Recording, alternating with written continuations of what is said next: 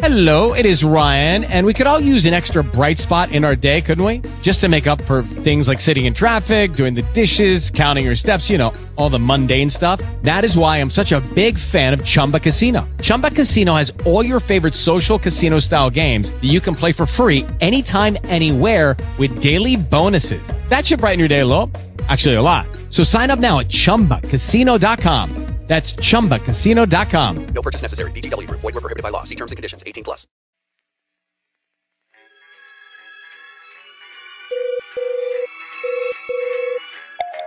Years ago, H.G. Wells visualized roads such as these in his science fiction fantasies. And today they're a reality. You're listening to The Afternoon Commute with John Adams and Chris Kendall.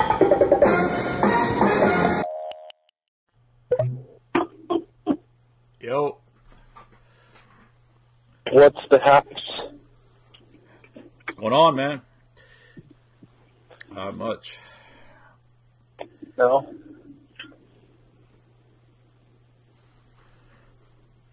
Are you waiting for 3:33 on the dot to call? Oh, is that what time it is on your clock? No, it's a little bit after that, but No, that's what I was thinking when I was looking at the clock. It was 3:33. John's waiting to call right at 3:33. I do everything By numerology, right? Yeah, I make sure I take my lunch at 9:11. You take 3 vitamin pills at 9:11 before you eat your lunch. Yeah, that sounds crazy, but that seems to be how a lot of this stuff works. Yeah, you see that post I made about the decoy plane? It was just happened to be in that book, that photo fakery book, and I took a picture of it and put it on the blog. I just wasn't thinking of it, nothing of it. I looked at that picture and it says, like, yeah, the decoy is on the left, and then I looked at the tail number and it said 33. I just thought that was interesting that that's the designation of a fake plane. Right. And then the military would use that. Because that, everything is, those planes are highly detailed, they make them so that they could fool people from the ground, the experts that are looking at studying aerial photography and all that, because I guess that's what they do in war and all that shit, they're trying to assess the other side, and it's what it talks about in this book, like, during the Cold War, I guess any war, of course, there's always this sizing this other side up and then seeing what you got over there. The Soviets had some really elaborate, detailed, inflatable, like, missile launchers and shit. It's pretty cool. This stuff's pretty neat. For what it is. Yeah. But, yeah. It's like, well, I wonder if those are around still. Probably some of them are. I'm sure there's people that collect them. People collect everything. Collect inflatable missile launchers? Yeah, that look. They said that Soviets had some that were so spot on that you could walk up to it, take a picture of it, and it's still hard to tell. So it's like almost impossible to tell from the sky, because they would take photos from the reconnaissance planes or whatever they're doing, and then that they have these photo experts that look at them and say, okay, is this something that's a tank, or is it a plane, it's a bomb, or and then both sides would have fake inflatable stuff. And there was, I think, right around near Chino, California. That's not real close to you, but they had a big factory there that made armaments, and then they had it during World War II. They had a canopy over the top, so it looked just like a neighborhood from the sky. It's pretty tripped out. Oh yeah, well, we talked about that. They did that in Lakewood by the McDonnell Douglas. That's where it was. Yeah, we talked about that before, didn't we? Yeah, it was in Lakewood, and if you read that book, Holy Land, talking about the suburb of Lakewood, goes into how they did that.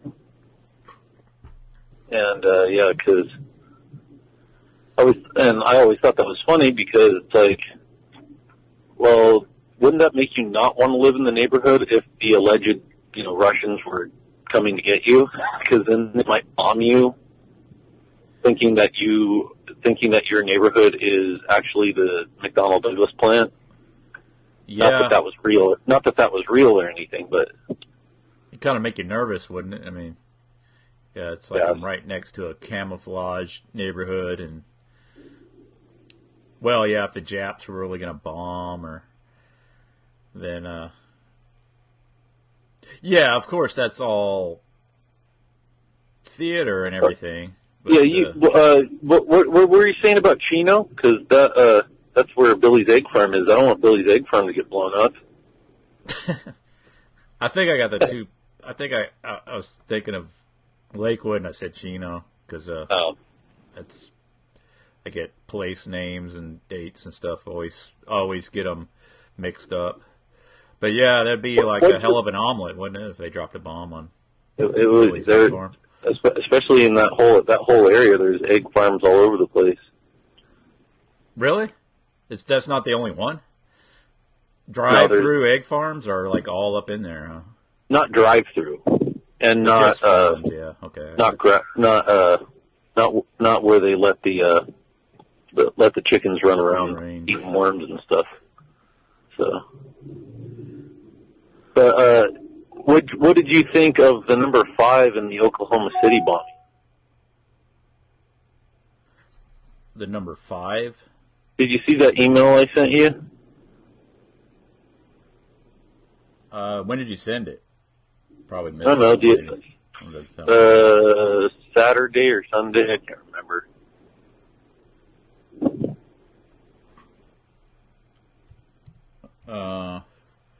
Probably missed that one. What was it saying? Oh, frequently asked questions. No, I didn't even see this. Okay. Look at that email. Okay. Okay. This is wild. Okay, this is in regards to your 901 and your 903 thing that you and Marcus were talking about. Yeah, there is a 901 and a 903 there. So there's a 901, a 902, and a 903. Yeah, and then you read the reasons for it.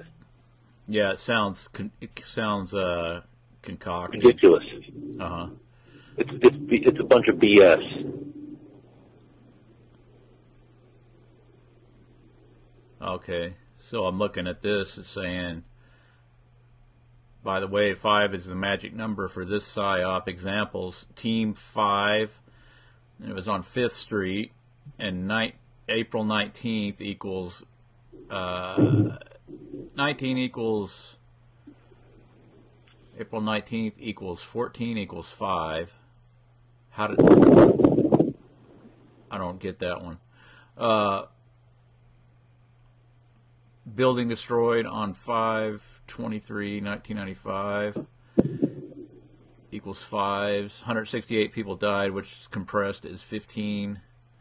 149 adults equals 14 equals 5. 5 killed outside the building. 19 children equals 10 according to Wikipedia, because 1 and 9 is 10. 680 plus people were injured equals 14 equals 5. Okay, yeah, you take 6 and 8, you get, 14, and then, yeah, that's 5. Why 6? Yeah, 600 people are injured.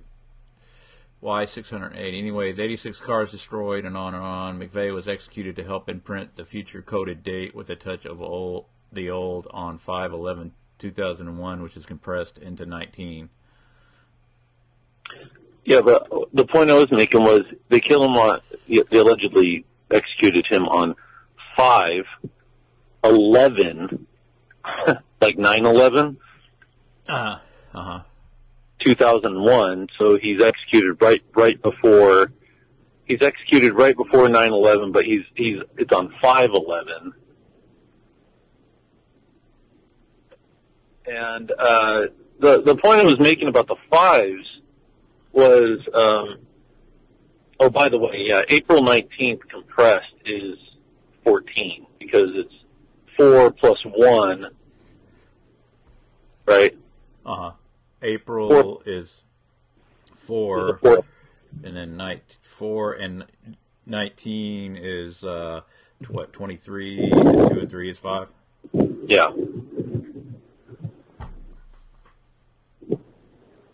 And then if you take 1995, it's 5 and 5. It's 10 and 14, which is 5, 5, 5.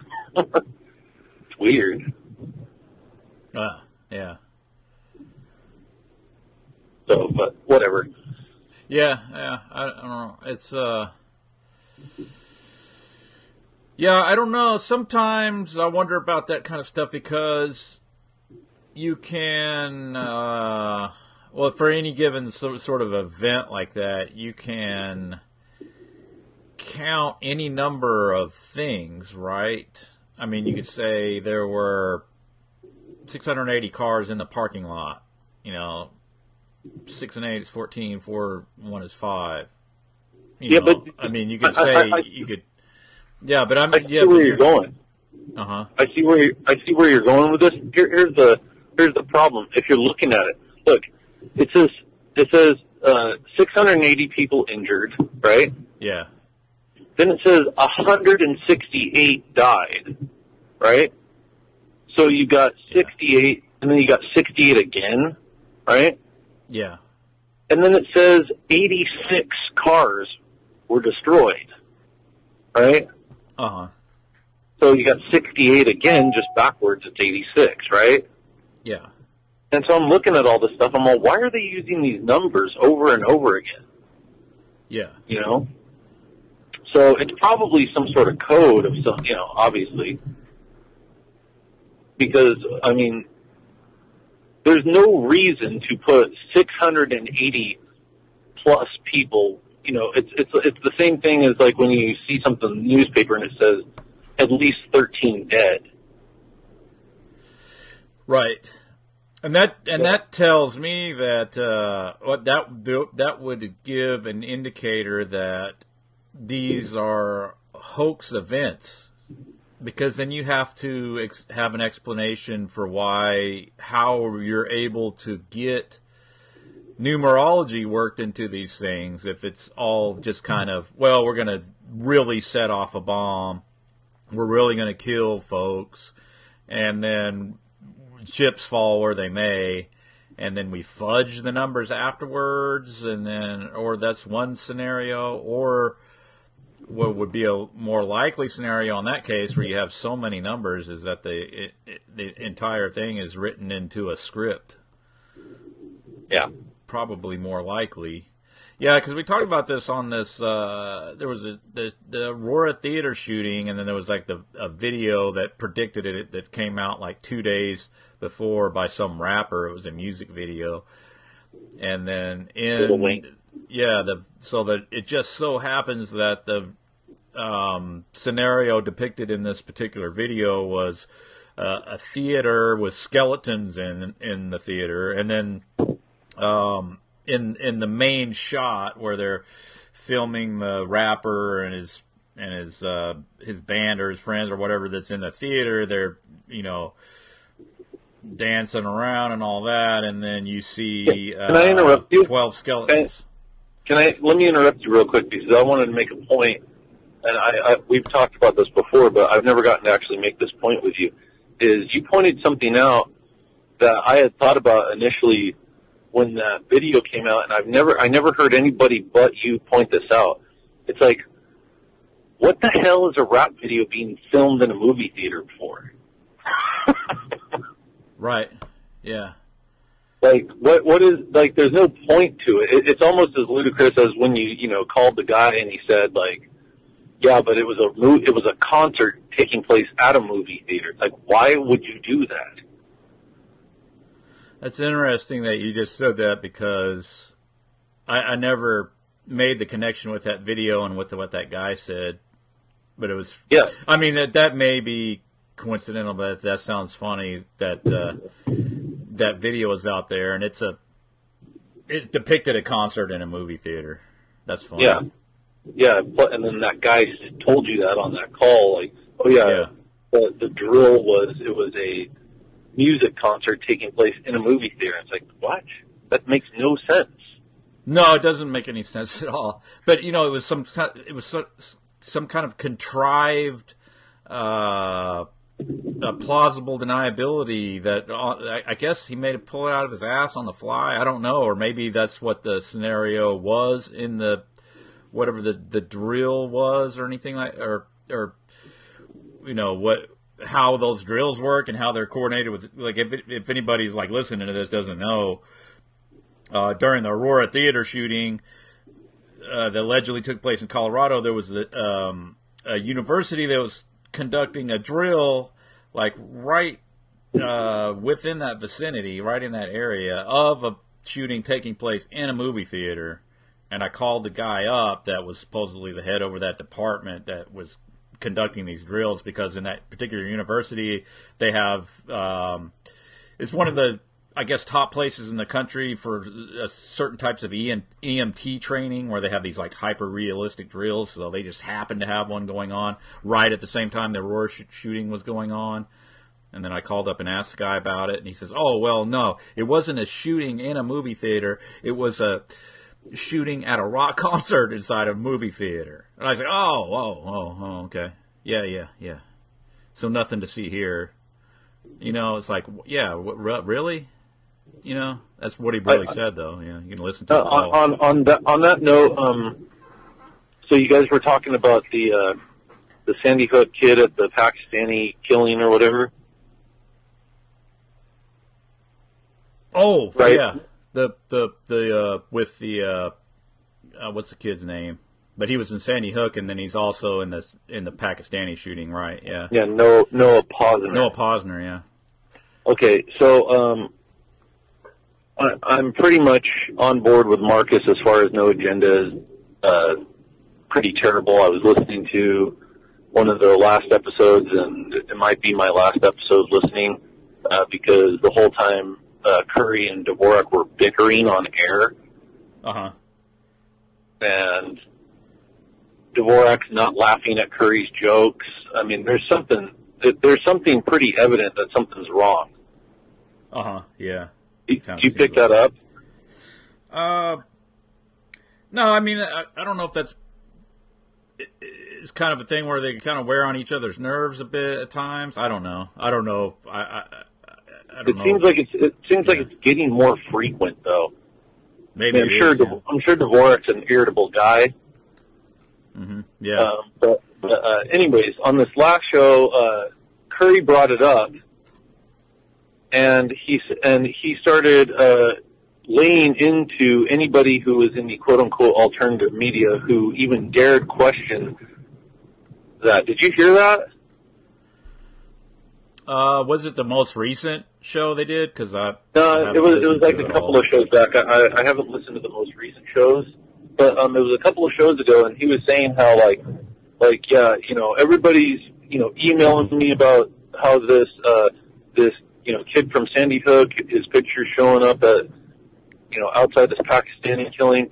Duh, it's obviously somebody photoshopped it in there. And it's probably, a joke. Mm-hmm. Right? So I'm like, what is he talking about? Right? No, I think, if I remember correctly, he was saying that was his initial impression. But then he went on to talk about how it was in a BBC video and how it was in some other unrelated stuff. Okay, you must be getting it out, like there must be some elaboration on it in other episode. Maybe, yeah. Yeah, because initially in this video he's saying, the alternative media, Alex Jones, they just jump all over this stuff. You can tell that it's, it's a fake Photoshop, and they probably Photoshopped it in. Uh-huh. And I was like,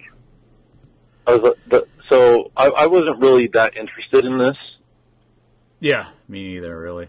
Until I heard it. I saw it on your site, but I kind of looked at it and listened to what you and Marcus said about it, and It's not really my thing, right? Uh-huh. I'll leave that for you guys to check out. But then when he started saying this, I want to see what this is all about. So the first thing I come to is a YouTube video, and they were saying how him and Dvorak were talking about how, like, there were pictures pasted on a wall, right? Right. Mm-hmm.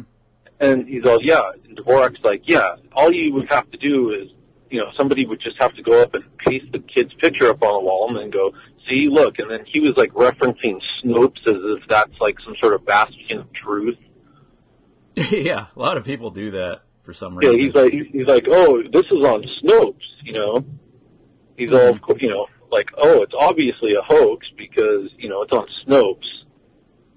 And meaning that, not that it's a hoax that they use the same picture twice. It's a hoax, like somebody went and pasted it up there and is trying to make it look as if it's a hoax. You know what I'm saying?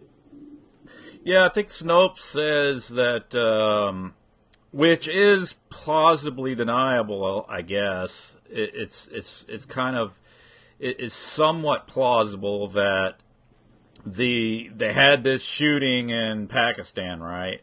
Which I don't know, I wasn't there, so I tend to think not, but because it came through the media. But anyway, so what they're saying as sort of a show of like solidarity, I guess, with the United States, that they that there was a woman that put together sort of on her own time, she just puts together like a collage of the images and then includes one of the Sandy Hook victims as sort of like saying, okay, here's children that died from shootings, and then like, but, they weren't trying to say that he died in that shooting, and they just included his picture as sort of, well, here's another mass shooting victim.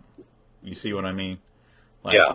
It was, which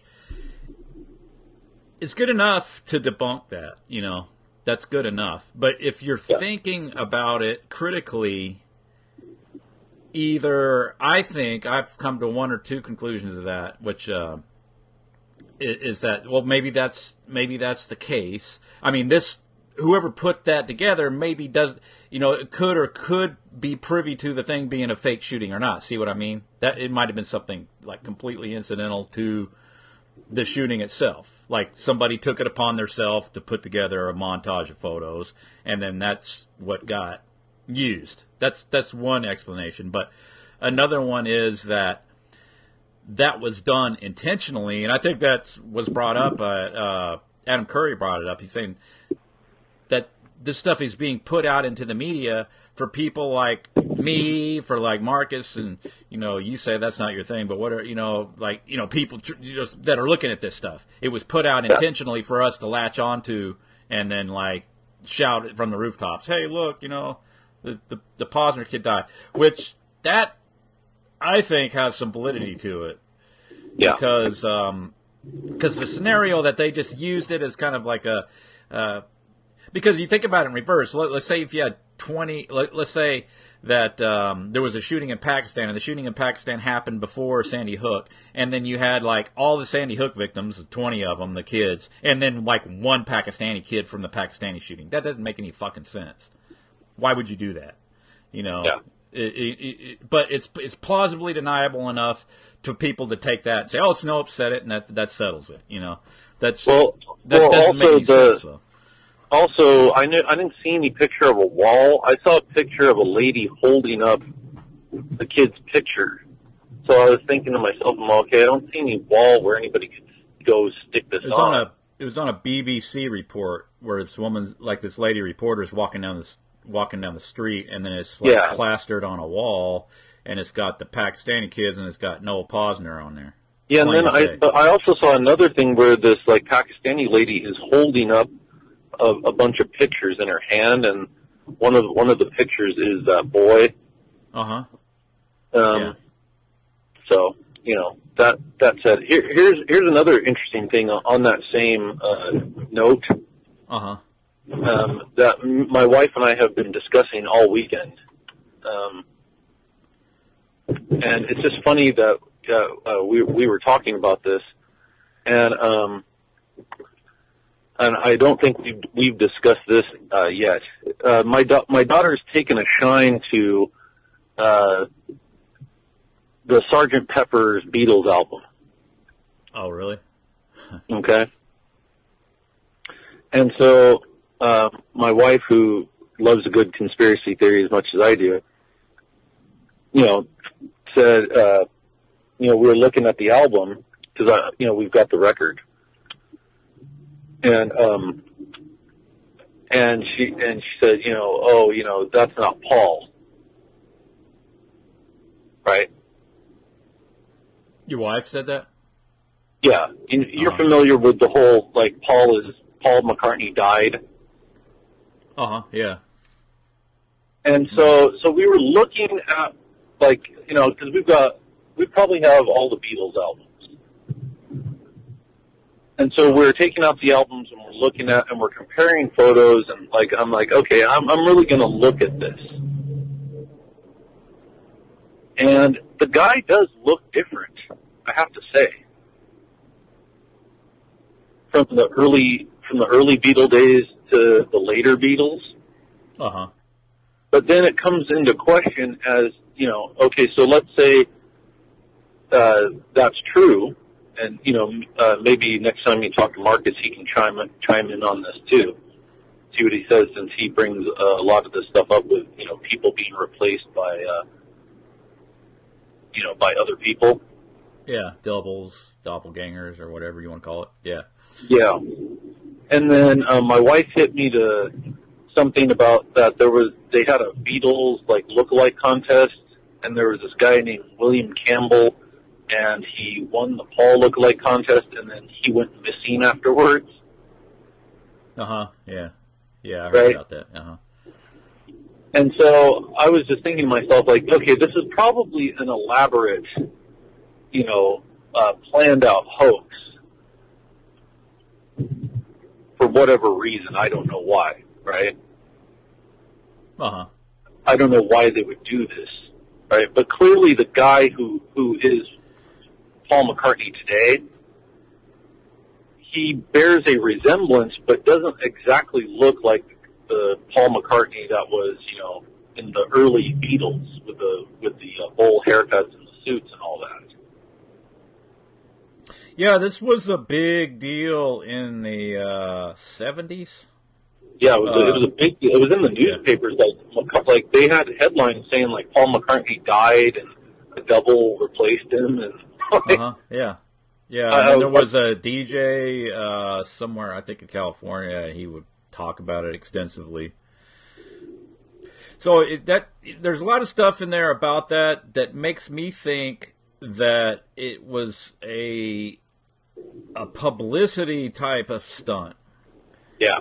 And it may have been that, that may explain, because, the Beatles are so wildly popular even to this day, and to think that maybe they employed some really crafty kind of public relations stuff and stuff like that, like the people behind them, it was kind of like this test bed case for, taking, it seems like they took this band and turned them into a type of a cult or a religion, almost. The way people talk about the Beatles, it's like they talk about them with this reverence, that I don't hear it in any other type of band, Well, it's funny you say that because me and my wife were discussing that because we know some older people who are, and I even have friends who are maybe 2 or 3 years older than me.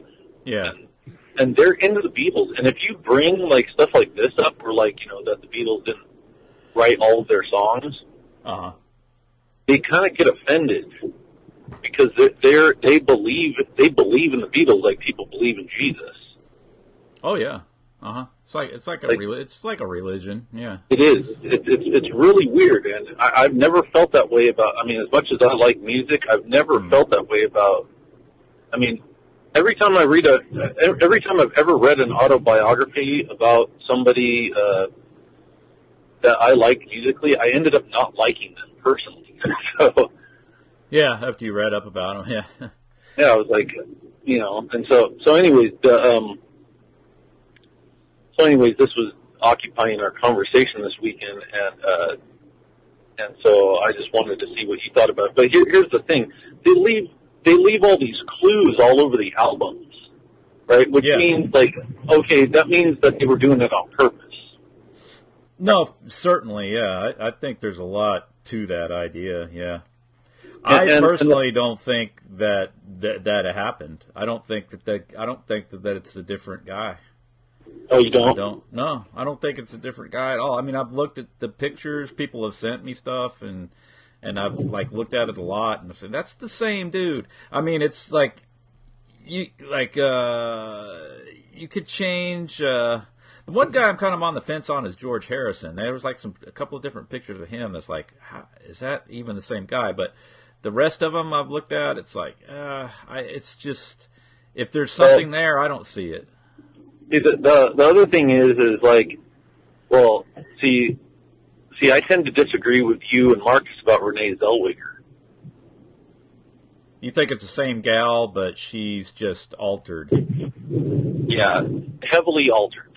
But there's something about her eyes, like it looks like the same person. Now, and here's the thing: I know this is kind of a stretch, and I don't have any proof for any of this type of stuff. But I'm not opposed to leaving open the idea that people who are rich have clones. They have clones? Yeah. Yeah. You mean like to harvest their body parts, or to serve as sort of like I'm just saying. I'm not saying that's real. I'm not going off the deep end and saying that that's all real. But I'm not opposed to, thinking about it, that it could be possible. It's funny, I was watching a documentary on Woody Allen one time. Uh-huh. And they were asking him about his movie Sleeper, right? You ever seen that movie? Yeah, a while back. I don't remember much about it. It's been a long time ago. Okay, well, it's all about, the future, but it's put in this, comic sense or whatever. Yeah. And so they're asking about Sleeper, and he's all, yeah, who would have known that,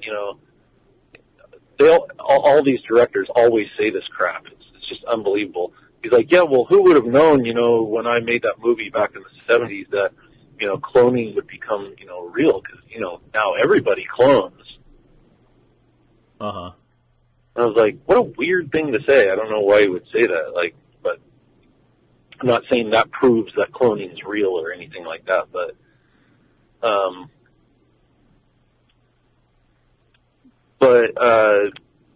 or just that, like we said before, that people have doubles. You don't even have to have clones. You could just have people. I mean, there's tons of people just walking around on the street who look exactly like somebody else just walking around on the street. Yeah, I just ran across something where this guy he was a regular on the Howard Stern show. I don't know if he still is, but they call him Evil Dave. You ever heard that? And he sounds exactly like frickin' David Letterman, man. It's really bizarre. And I guess he lives in New York City.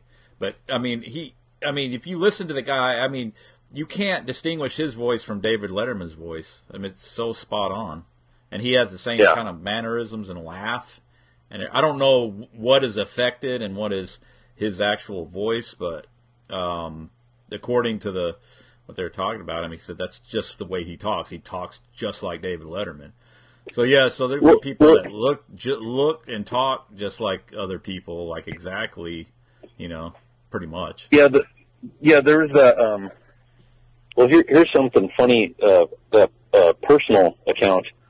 When I was a kid, I used to get asked. I used to have I had someone come up to me in the mall one time, and ask me if I was the kid from the movie Big. Kid from the movie Big. Yeah, remember that Tom Hanks movie? Okay. There's a Tom Hanks movie in the 80s called Big. Uh-huh. Okay? And it's a story about how Tom Hanks makes a wish at some, amusement park on a machine, and then he, gets transformed into Tom Hanks, a big, but this kid, whatever. Anyways, his friend in the movie, this actor, his name is Jared Rushton. Uh-huh. I used to go place and everybody would say, "Hey, are you in the movie Big? Can I have your autograph?" I'm like, "No, that's not me." Hold on. I'm going to get some eggs right now while you look that up. All right. Yeah, said he Hello. born in Rushton, Jared Rushton was born on March 3rd, 1974, Provo, Utah. So I don't have any comparison photos of John. Put a comparison photo of you and Jared Rushton. So you're mistaken for him even to this day? Well, I mean, nobody's seen that movie in a while. Boy, I don't think I never saw him in anything else after. I saw he was in Honey, I Shrunk the Kids. I remember that. And he looked even more like me then, because in that movie he has his hair dyed blonde. Oh, really? So you ever apply for a job as like a stunt double for him, or? Well, he doesn't do much movies, huh? Right. Thank you. Come and have a great day. You too. Yeah, I'm guessing his acting career hasn't taken off after that, because I didn't see him in any more movies after that, and people stopped asking me. But who's to say that if it were the case that someone could come up to me and say, "Hey, you know what? Let's say Jared Rushton became a big star, and then somebody came up to me and said, 'Hey, you look like Jared Rushton. Hey, we need a double for him,' or you know what I'm saying? That could definitely happen." Uh-huh. I mean, I've got a friend.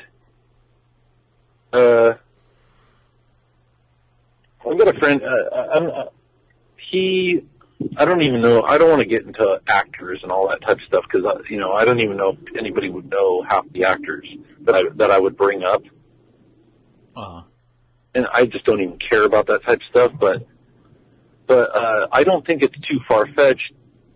Like I'm saying, that people got doubles on standby. Now, like that Renee Zellweger chick. Yeah. I've seen her in person. Uh-huh. Because she used to date the singer of the White Stripes. Uh-huh. And I remember I went to a White Stripes show one time, and she was there. And she has she used to have like a kind of a puffy face. Uh-huh. And like kind of slanted eyes. She's got a German last name, so she's got kind of a Germanic, like maybe Eastern European look to her or something. Yeah. Yeah, and all of that is completely gone with that new lady or whatever work she had done on her. Yeah, she looks totally different. In the eyes, like her eyes, they totally altered her eyes, looks like. Yeah, it's just, I don't know what it is. There's something there, but Marcus brought something up, and then I heard Adam Curry bring it up the other day too, was that, they alter these people in the movies, like they do CGI on them. So when you're seeing, so when you're seeing them in the movies, that's not what they even look like in real life. And they're relying on the fact that, that people aren't going to see you in real life. It's funny that they brought that up, because I don't really, like I said, I don't really think about stuff like CGI and all that type of stuff. Uh-huh. It's just not something that I'm thinking about. But it's funny because I have seen some famous people in real life, right? Uh-huh. And they always, I mean, I know that they use makeup in movies, but they always look way more haggard. You were you were the Iceman to the stars, weren't you? I was. I was the Iceman to the stars. They Although look I was different in person usually, right? totally different. I mean, I'm sure that I would always think it would always like the one that sticks out in particular. I saw Adam Sandler at the grocery store one time, and he just looked really old.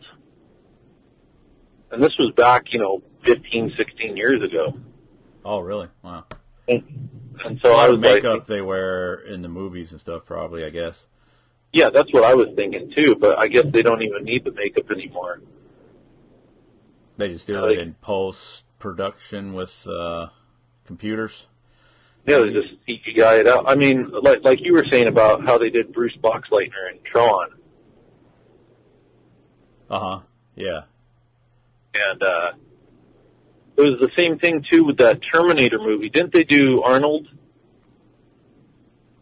Didn't they make him look like or were you talking about that on the new Terminator? Yeah, I saw the trailer for it, and it looks like they're going to put him in there as he looked in the original back in 1984 or whatever whenever that first Terminator came out. Yeah, I think they already did that. I haven't seen the last Terminator movie I saw was the second one. Way back when. I think whatever the last one was, they actually did that to him then too. Like they made him look younger in the movie. I remember reading something about that. But this also ties into something that we talked about on the very first call that we did ever. And that was that, when you can do auto-tune on someone's voice, and how old of a technology that was. Yeah. But something that we didn't touch on, and we touched on it a little bit, a tiny bit in that original call. Maybe one of the calls in the future we'll revisit the music fakery. But one of the things that I remember seeing is that they can get Elvis to sing any song now. Do you ever remember reading that? Yeah, I remember hearing something about that. How they were going to have Elvis do an album of songs that came out after he died,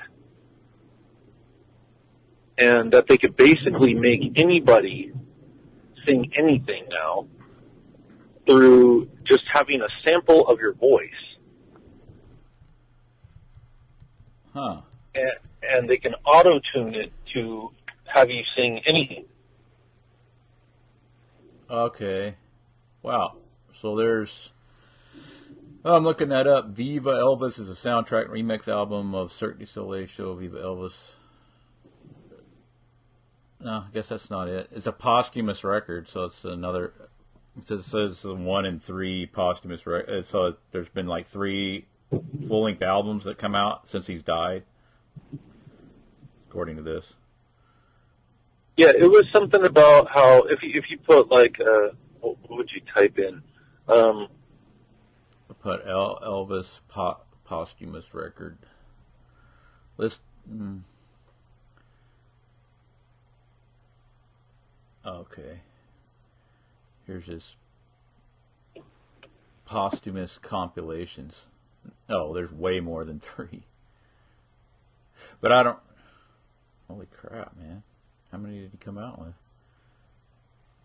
This dude's still alive, man. You can't be coming out with all these albums after you're dead. Look at that shit.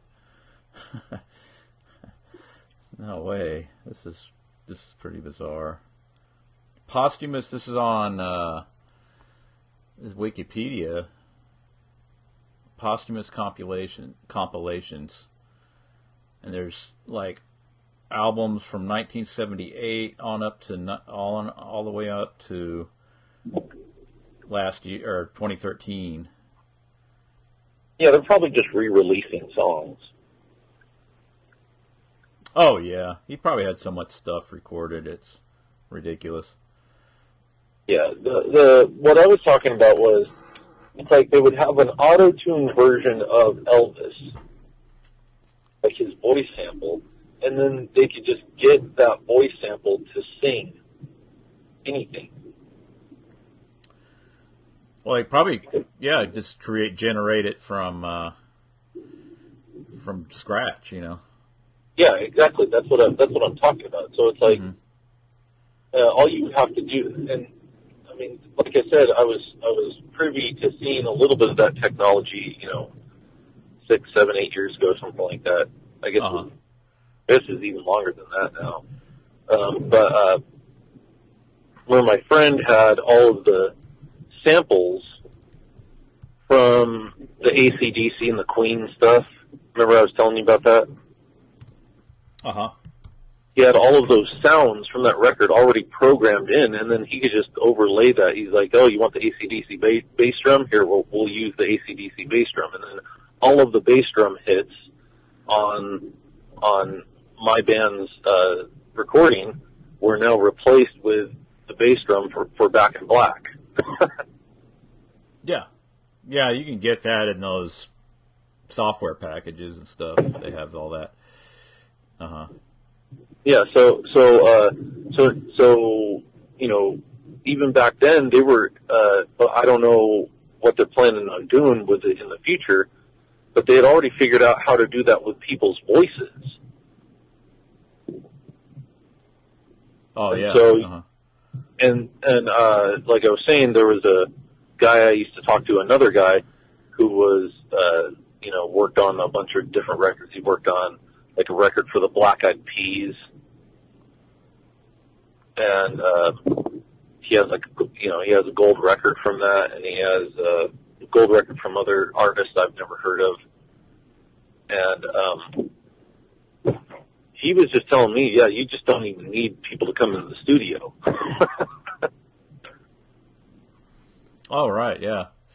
Yeah, just all you need is to sample their voice. You can even it's getting to the point now where they're doing with this new Star Wars movie that's coming out.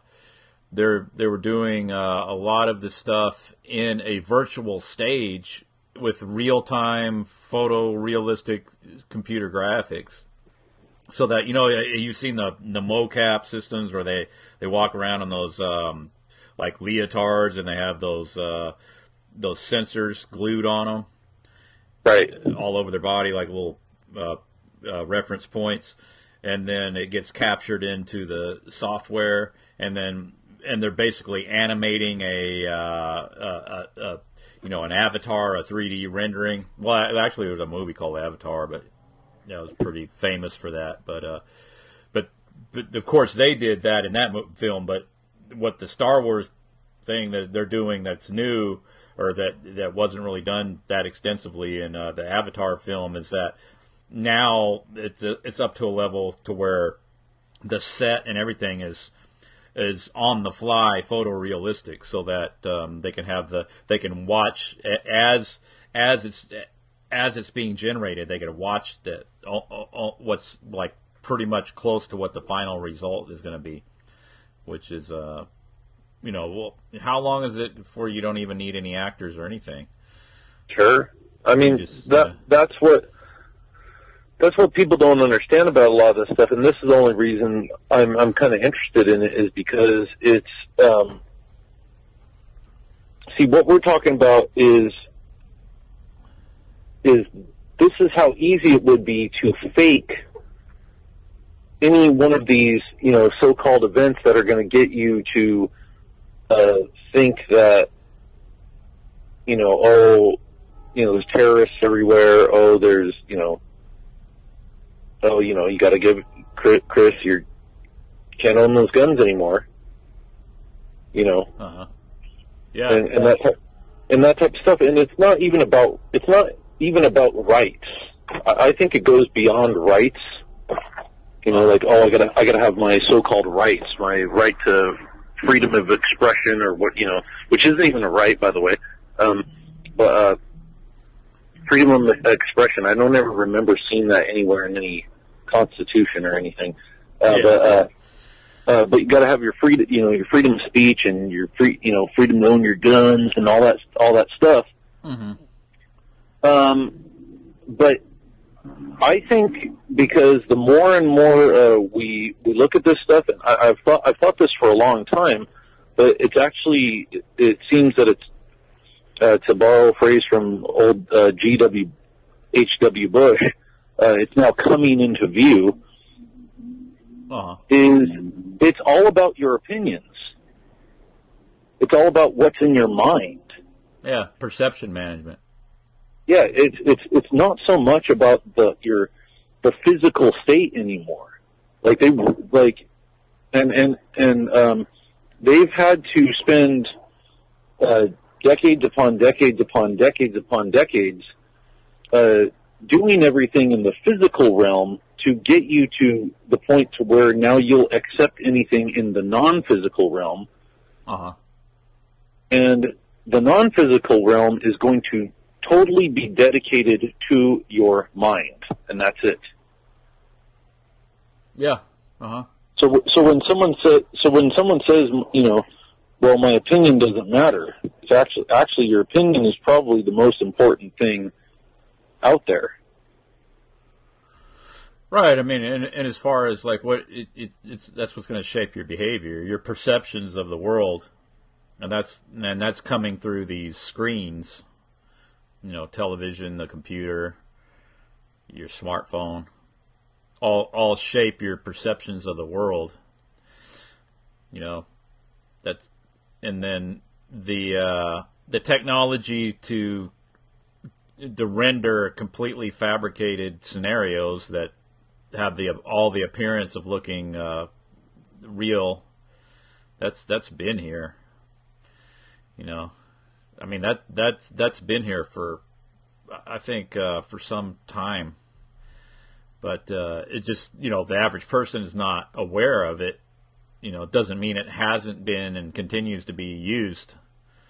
It's now people think in terms of weaponry and warfare as bombs, guns, tanks. I mean that's how we're conditioned to always think of war. That's what war is. That you conjure up images of uniforms, fatigues, helmets, and all that.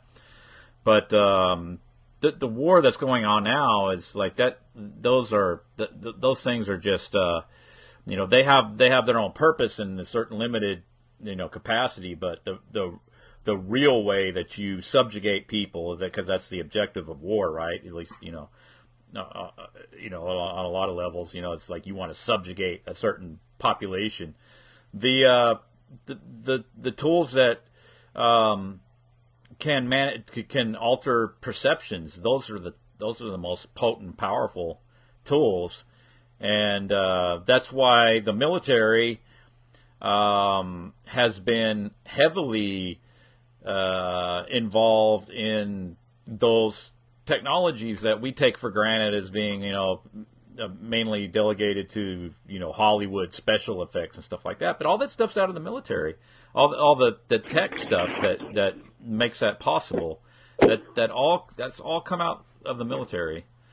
And, yeah. And why? Though you got to ask yourself why. Why is that the case? Well, another thing I was talking to a cousin of mine the other day, and we were discussing. I had to take my car to a mechanic. Uh-huh.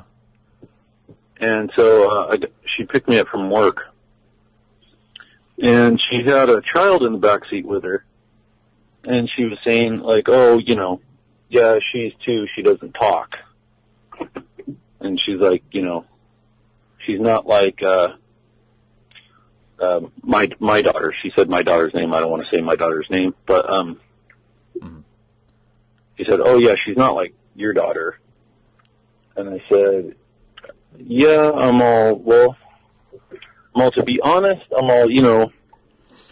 and so we got into this discussion about it, and I said, people don't realize, they really, really don't realize how important it is to not let young children watch television and watch movies. Oh yeah. Mm-hmm. I mean, it seriously has. I mean, we did a lot of stuff with my daughter that, you could say you could factor in as maybe having an effect on how. I don't think my daughter's advanced. I just think she's normal. And then a lot of these other children. I mean, dude, I know you and Marcus were talking about this the other day. But we know so many children who don't talk. Mm-hmm. Yeah.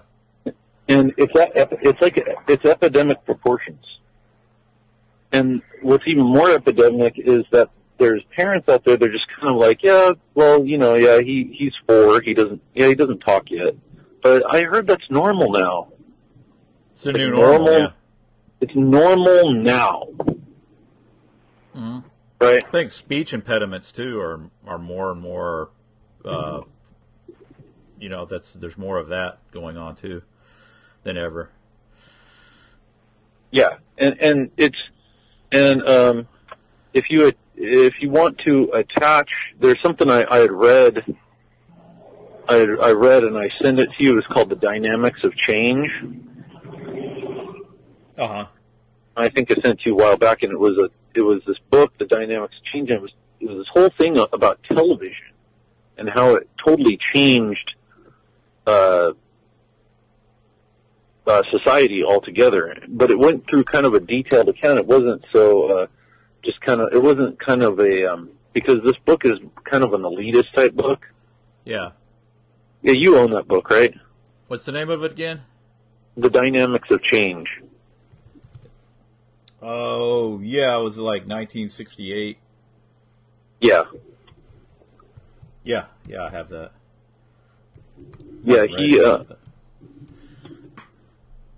Yeah, so they're kind of going over how television changed society and completely disconnected people from each other, and kind of the stuff we were talking about so-called individualism, like we were talking about last time.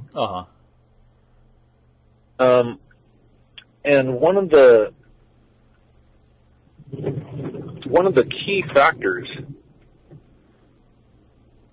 with television is, and I think we discussed this on another call with that book, The Plug and Drug, and Marie Wynn brought this up in her book, The Plug and Drug, is, you see, television is a genius tool for control, because first of all, if you grow up, if you're small and you're growing up and you see trees everywhere, right? And let's say nobody physically sits you down and explains to you what a tree is. Yeah. But through osmosis, you just pick it up. Right? You just kind of get the idea. You're like, oh yeah, there's these trees and they're everywhere and everybody seems to know what they are, and you figure it out. Well, now television is like a tree.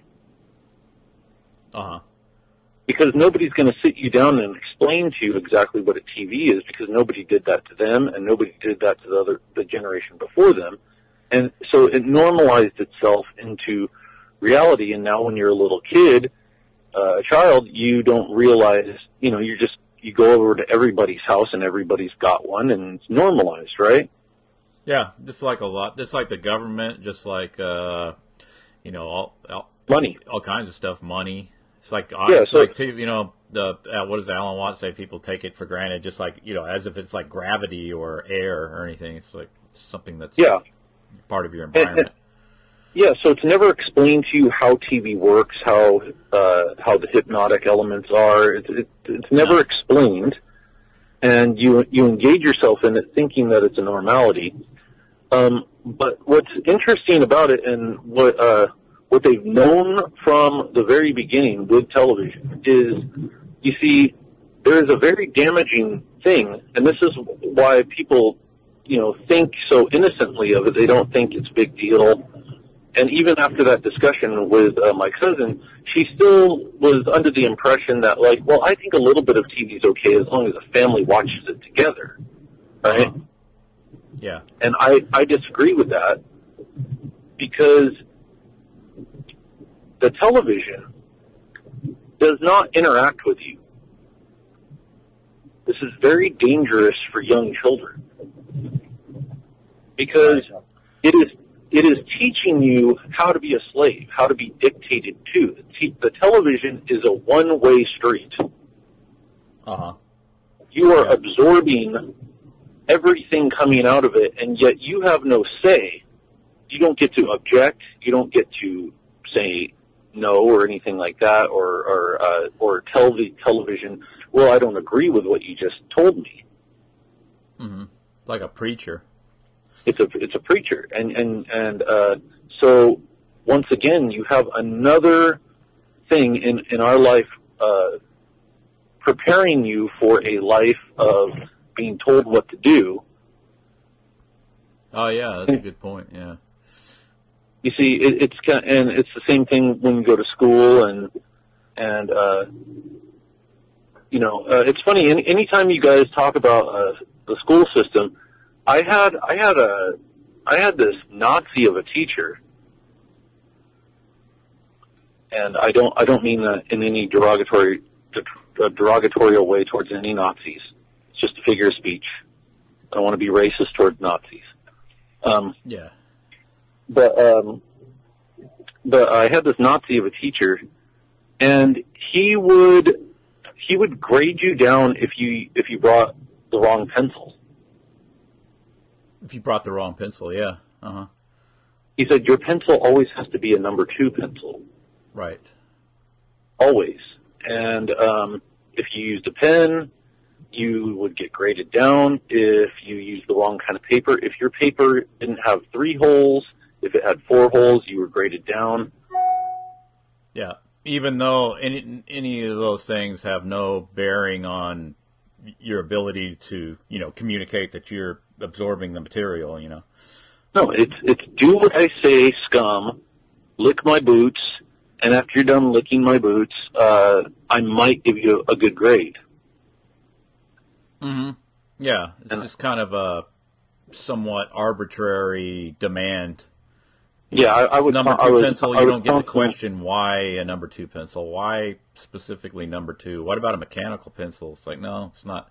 Can't have that. It's got to be a number 2 pencil. Yeah. Yeah, and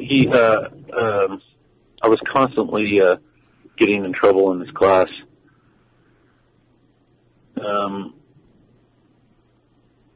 And that's the way teachers are taught how to do. I mean, I could think back now and think like, maybe I was disruptive. Maybe I was giving them a hard time. But I was acting like a caged animal. Uh-huh. Because that's what I was, Right. I was acting. If you put. Have you ever tried to put an animal in a cage? Like force an animal into a cage? Yeah. No. Well, I have, because like cats get in fights, and then you got to take them to the vet when they've got their eye sliced open or something like that. Yeah. And it's not because I want to put him in the cage. It's just because I got to take him to the vet. And if you try taking a cat in a car without a cage, the cat is going to start freaking out, right? Yeah, you don't want the kitty getting up underneath the gas pedal or brake pedal or nothing. Yeah. Oh, that's actually happened. Freeway. Yeah, fuck. But you try to put an animal in a cage, the animal is going to flip out. It's going to start trying to get out of the cage. It's going to start banging its head on the cage. It's going to start doing whatever it can, because it knows inherently, hey, I'm not supposed to be in here. Uh-huh. And so children are the same way. And it's interesting, too, like, I noticed with my daughter is not, I noticed that there's a lot of kids who, like, put stuff, in their mouth when they're young. Yeah. And they're very curious as far as, like, go mess things up and stuff like that. Yeah, it's like sensory input. Yeah. And my daughter doesn't really do that. Oh, really? And I found that a lot of other children do that. Like they purposely go mess things up. Like they go knock something over. And I always think about the studies about that. Not that in particular. Like I said, I've just noticed that one thing, that my daughter's not really that curious. Like if you tell her like when she was younger, if you'd say like, you know, don't get into that, then she would not do it. She would just be like, oh, okay, whatever. Uh-huh. But then there's, you know, other children her age that are around and they're like, you know, don't get into that, and that means okay, go get into it. Right. Yeah. But because they've been watching TV all day, and the TV causes pent up aggression. Yeah. And so curiosity, you know, it's not unlike a child to be curious. I don't think that's not what I'm arguing. I'm saying like a child you might say, oh, don't get into that, and then they've got this pent up aggression that they want to get out. Yeah, and so it makes them more like compulsive, like behavior. Yeah, that's what they say. Like if you put somebody into solitary confinement, that there's an extent to where it's going to make you it'd be so difficult for you to control your impulses, especially if you're already sort of an impulsive person to begin with. And that's how prisons work. You know, you put people into solitary confinement, it makes them overwhelmingly compulsive, you know, to where they act out, and then they can turn around and sentence you for a longer stint, you know. So it's sort of the self-reinforcing system.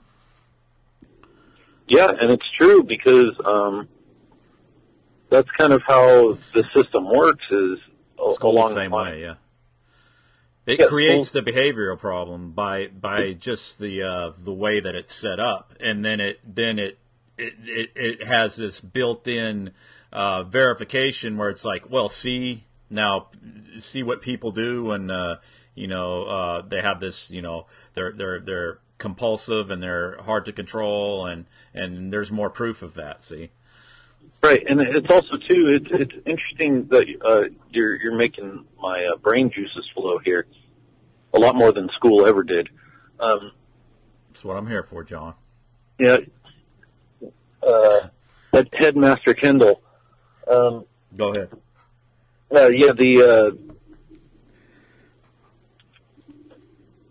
See, this is how you can create opposition too, in an even bigger laboratory like the system.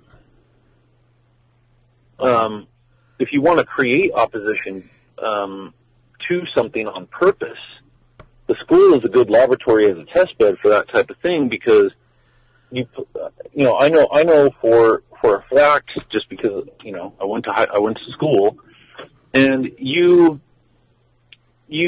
kind of what you do is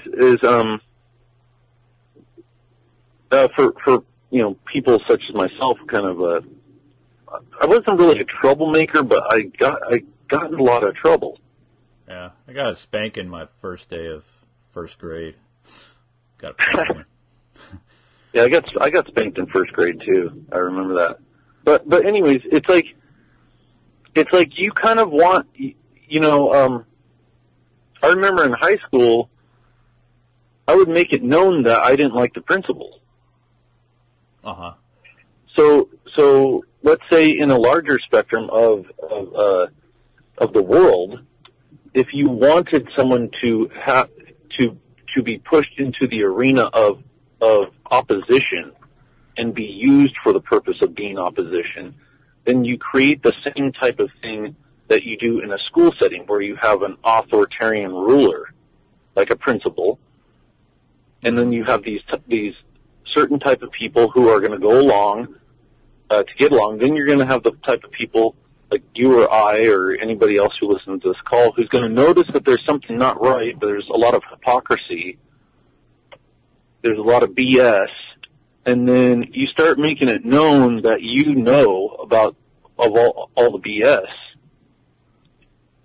But even though I'm sure the principal doesn't want, he's not schooled in the art of the grand chessboard or controlled opposition or anything, but in the larger spectrum they are. And the school is a good laboratory for that, where you learn how to create controlled opposition without people actually even knowing that they are controlled opposition. Mm-hmm. Oh, yeah. Uh-huh. And so yeah, you have a principal and your jerk teacher who only wants you to use a number 2 pencil, and then you tell him to go F himself, and that now you have your opposition. Yeah. And it's the same type of people who will easily fall into particular groups thinking that they are revolutionaries of some sort, or they are patriots of some sort, and then they align themselves with certain things, and then they end up getting taken for a ride, unfortunately. Yeah, the loyal opposition. Mm-hmm. Yeah. They're always going to exist in the system. And then they do it, a lot of people do it unwittingly, but the people at the top have a better understanding of what's going on, I'm sure, because they wouldn't manage things the way they manage it if they didn't. It's like these protests, like you'll see happening, and then like what that does too. It's like if you see it on the news, especially, that it's something that's going to serve the system as it is. It's like a reinforce. They're always going to show you something that's going to reinforce the system in some way, shape, or form, even if it appears to be in opposition. Like let's say the March on Wall Street or what do they call it? This Occupy movement stuff. It's like they'll. But what they're saying is like, okay, see how this is done. This is how so-called, and it's always this word democracy, like that means anything. It doesn't really mean anything, but it's just this word that always gets constantly thrown around. In a democracy, you have freedom of speech, and here's what that looks like. And they show you, okay, we're going to march around and around in circles. Let's go up the block. Let's make a left on the block, and let's come back, and let's go around and around and around with our signs and chant. And then, they have the different kind of canned chants like, oh, hell no, we won't go, hell no, or, whatever, some kind of pre-scripted, inane chant, and then everybody can, it's real simple, everybody can memorize it and chant along. Oh, I'm doing my thing, I'm doing my part. They show you, this is what opposition to the system looks like. So if you feel... as a disenfranchised person, they'll use that word too, then, and you want to voice your dissatisfaction with the system, here's how you do it. You march around in circles with signs, and, right. You put yourself out in front of the riot cop so he could shoot you with rubber bullets and fucking gas and shit. And then, and then they could have this whole theater going on and stuff like that. And people participate in that because that's what they've always been taught, that, I see things like I as being like undesirable conditions, and this is, I want to express my opposition to it. And then, but they don't understand that they've been conditioned to express that in very specific, acceptable ways. Until like now, it's at the point now where they have, they let you, you could come out and do that and have your little sign and march around. But, now they've got it to the point where they have the free speech zones, where it's like, yeah, you need to be down at the end of the block and then see the barricades. Go ahead and get in there. And if you can, march around a circle, make a little space for yourself so you can go around and around in circles with your sign. And it's like, I don't know. I just thinking one thing. Wouldn't it easier to sit your ass at home, get on the phone, and get enough people on the phone to shut the fucking courthouse down for a bit? I mean, that seems so simple and straightforward to me, but that's not how you do it. See, and then look up phone activism, and then the way the definition of phone activism is to coordinate marching around in a circle with your cell phone. We're turning left on Dupe Street. Yeah, okay, everybody turn left on Dupe Street. And then we're going to, make another left on Schill Avenue. and then come around. It's like, yeah, that's how you do it. That's phone activism. It would be really easy to look up the number on the internet and call it, and keep calling it all day. And so what that ends up creating a situation where you shut the business down, because everything's a business, everything's a run for profit corporation, and it's just like the truck drivers in France. They shut the fucking country down. They just they'd stop their trucks in the middle of the road, and I don't know, I wasn't there, but I've heard that actually caused the system to take notice and say, well, yeah, we're going to have to make some concessions to these people so we don't have the fucking country locked up. And that's how shit really works. Yep. Yeah. But yeah, say one more thing here as I pull into my driveway. That's why you need to turn off your TV, because you'll get this. The way you get to know how to protest is seeing all of the protests on television. And anytime you've been able to see a protest on television, you can know that you were allowed to see it. Oh, yeah. And it wouldn't even have to be anything that you were particularly interested in, for or against, but there'll come a time in the future where you'll be pissed off about something, and then what are you going to go do? Mm-hmm. March around in circles in the street, right? That's what you're going to do, and I'm telling you, man, that evil TV, man. The more I read a lot of this stuff that we've been looking into, especially, not that TV wasn't dangerous back in the old days, but it's getting even more and more dangerous. Now it's 4K, 4 times the resolution. Yeah, it's unbelievable. That's just 4 times the hypnotic effect on little children's minds. Yeah, because your brain's having to process so much more information in the form of, graphic detail and stuff that that fact alone is going to make it more persuasive, because it's matching, it's getting closer and closer to actual visualizing, reality itself. It's quantum pixel they say they have now. It's like, so it's indiscernible. We've all been TV casualties. Oh yeah, I don't think we've seen anything yet as far as the way this shit's starting to formulate. Yeah. All right. You can do a call tonight? Yeah.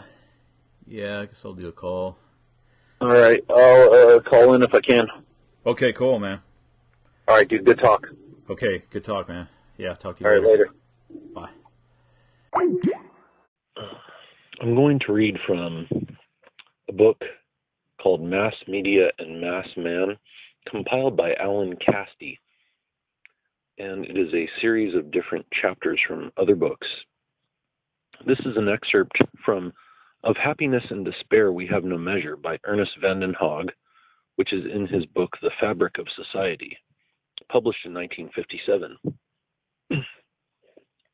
All media, mass media, in the end alienate people from personal experience, and though appearing to offset it, intensify their moral isolation from each other, from reality, and from themselves. One may turn to the mass media when lonely or bored. But mass media, once they become a habit, impair the capacity for meaningful experience. Though more diffuse and not as gripping, the habit feeds on itself, establishing a vicious circle as addictions do. The mass media do not physically replace individual activities and contacts, excursions, travel, parties, etc., but they impinge on all. The portable radio is taken everywhere from seashore to mountaintop, and everywhere isolates the bearer of and from his surroundings, from other people, and from himself. Most people escape by being themselves at any time by voluntarily tuning in on something or somebody. Anyway, it is nearly beyond the power of individuals to escape broadcasts. Music and public announcements are piped into restaurants, bars, shops, cafes, and lobbies, into public means of transportation and even taxis. You can turn off your radio, but not your neighbor's, nor can you silence his portable or the set at the restaurant. Fortunately, most persons do not seem to miss privacy, the cost of which is even more beyond the average income than the cost of individuality. People are never quite in one place or group without, at the same time, singly or collectively gravitating somewhere else, abstracted, if not transported by the mass media. The incessant announcements, arpeggios, crooning sobs, bellows, brains, and jingles draw to some faraway world at large, and by weakening community with immediate surroundings, make people lonely when in a crowd and crowded when alone. We have already stressed that mass media must offer homogenized fare to meet an average of tastes. Further, whatever the quality of offerings, the very fact that one after the other is absorbed continuously, indiscriminately, and casually trivializes all. Even the most profound of experiences, articulated too often on the same level, is reduced to a cliché. The impact of each of the offerings of mass media is thus weakened by the next one. But the impact of the stream of all mass media offerings is cumulative and strong. It lessens people's capacity to experience life itself. Sometimes it is argued that the audience confuses actuality with mass media fiction and reacts to the characters and situations that appear in soap operas or comic strips as though they were real. For instance, wedding presents are sent to fictional couples. It seems more likely, however, that the audience prefers to invest fiction with reality, as a person might prefer to dream without actually confusing it with reality. After all, even the kids know that Hopalong Cassidy is an actor, and the adults know that I Love Lucy is fiction. Both, however, may attempt to live the fiction because they prefer it to their own lives. The significant effect is not the quite limited investment of fiction with reality, but the derealization of life lived in largely fictitious terms. Art can deepen the perception of reality, but popular culture veils it, diverts it, and becomes an obstacle to experiencing it. It is not so much an escape from life, but an invasion of life first, and ultimately evasion altogether. I have to just break with what he says here about art, because art can be